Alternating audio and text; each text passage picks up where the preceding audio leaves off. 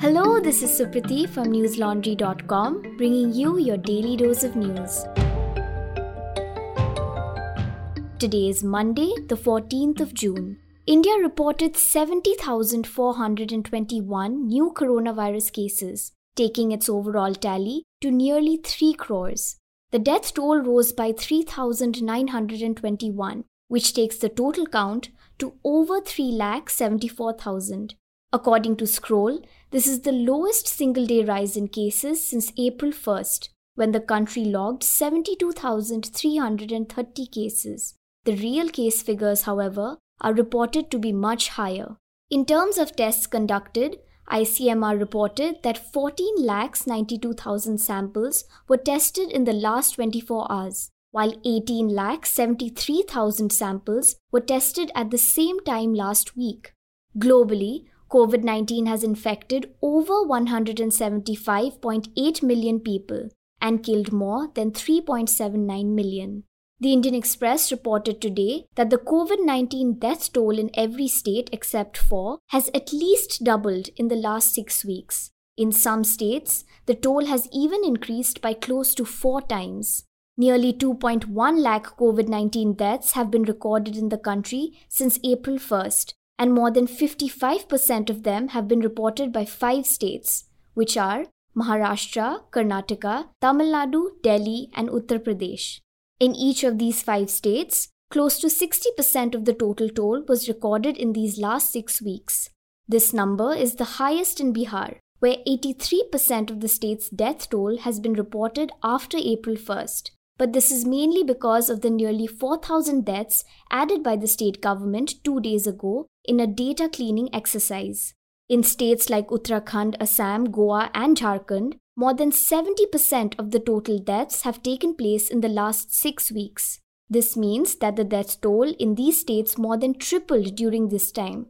The All India Institute of Medical Sciences Hospital in Delhi will start the recruitment and clinical trial of the Covaxin shot for children in the 6 to 12 age group from Tuesday. The recruitment and clinical trial for single-dose Covaxin for the 12 to 18 age group has ended.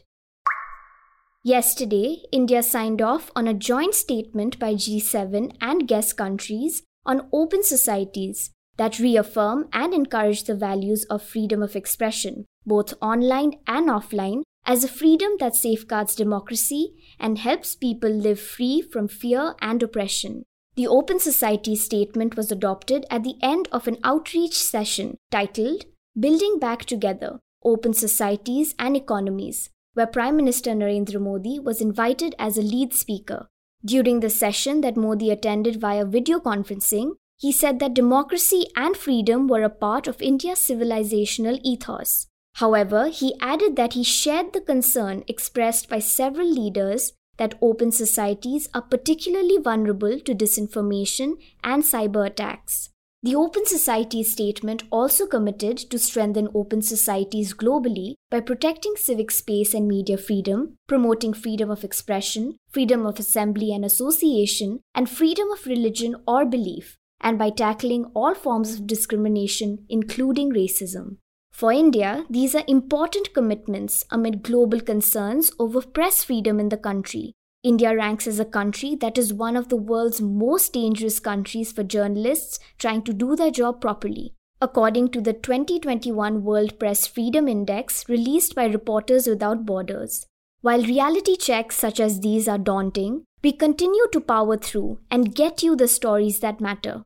We aspire to report on issues that usually fall under the radar of legacy media houses, especially those stories in remote areas involving marginalized communities.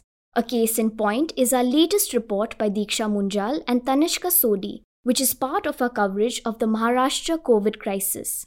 The report focuses on seasonal sugarcane cutters in Maharashtra's Beed district and the economic cost that the pandemic has had on them. The report is titled, COVID has pushed seasonal sugarcane cutters in Maharashtra's Beed to the brink of poverty.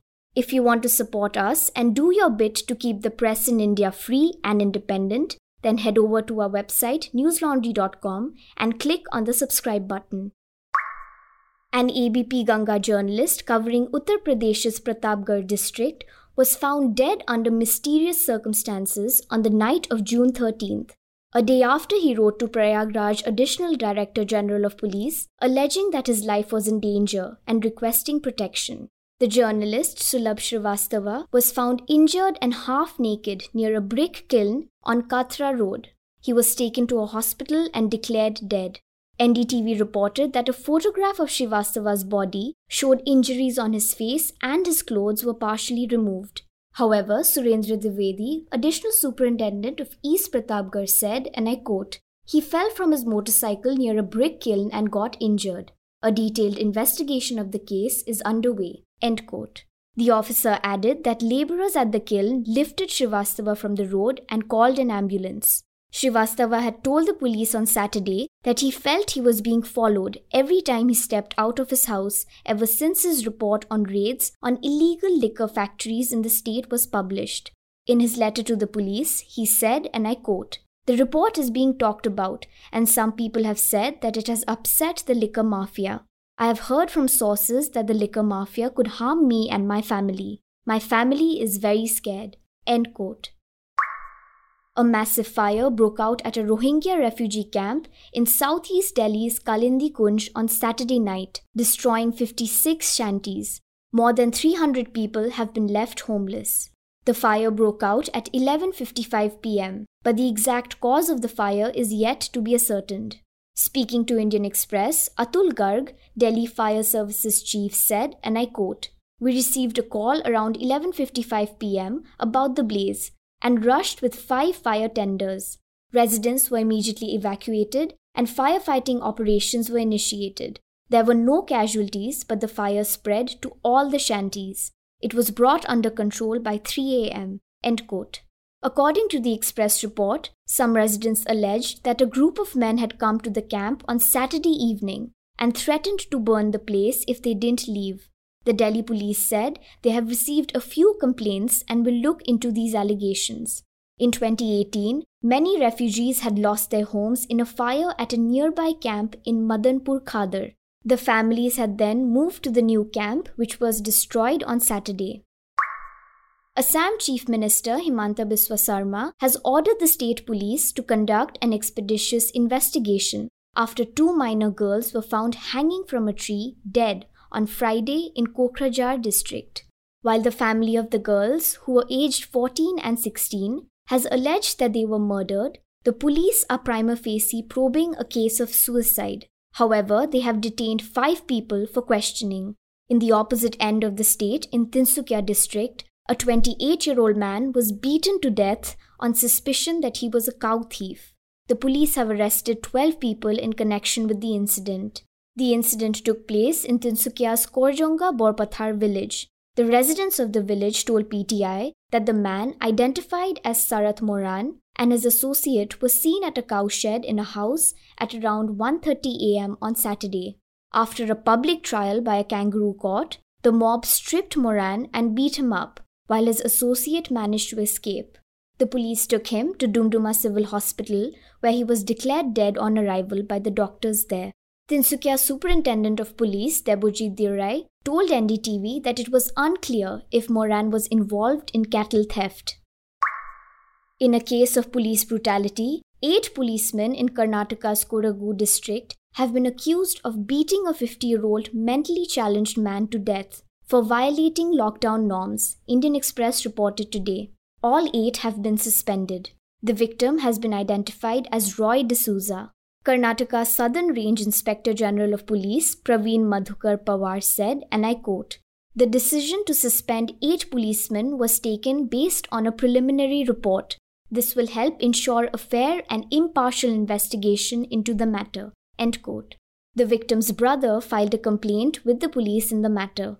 The complaint said, and I quote, "After the assault in the police station, D'Souza had collapsed to the ground, following which his mother was called and informed to take her son away. The family then decided to admit D'Souza to a nearby private hospital for treatment, where he breathed his last on June 12th. End quote. A police officer told Indian Express that it was D'Souza who was the aggressor in the incident. He said, and I quote, "D'Souza was stopped by the cops on duty for violating lockdown norms. He then attacked a constable with a sharp object, injuring his hand. The officer is now under treatment after receiving 3 stitches. D'Souza had also barged into the police station, threatening to attack the others on duty. End quote. The case has now been transferred to the Karnataka Crime Investigation Department. Benjamin Netanyahu has lost his 12-year hold on power in Israel after its parliament voted in a new coalition government. Right-wing nationalist Naftali Bennett was sworn in as Prime Minister on Sunday. Bennett will lead an unprecedented coalition of parties, which was approved with a majority of 60 to 59. Bennett will be the Prime Minister until September 2023 as part of a power-sharing deal. Netanyahu, who is Israel's longest-serving leader and has dominated its political landscape for years, will remain head of the right-wing Likud party and become leader of the opposition. According to the BBC, the new government is Israel's broadest ever, which could potentially also make it the most unstable. The coalition spans the far left to the far right and includes for the first time a small Islamist faction representing Israel's Arab minority. It is expected to focus mostly on economic and social issues rather than risk exposing internal rifts by trying to address major diplomatic issues such as the Israeli-Palestinian conflict. That's all the news we have for you today. Stay safe and hold on during these trying times. See you tomorrow. All the News Laundry podcasts are available on Stitcher, iTunes, and any other podcast platform. Please subscribe to News Laundry. Help us keep news independent. To catch all our podcasts on news, pop culture, current affairs, and sport, visit newslaundry.com. Follow us on Facebook, Twitter, and Instagram, and subscribe to our YouTube channel.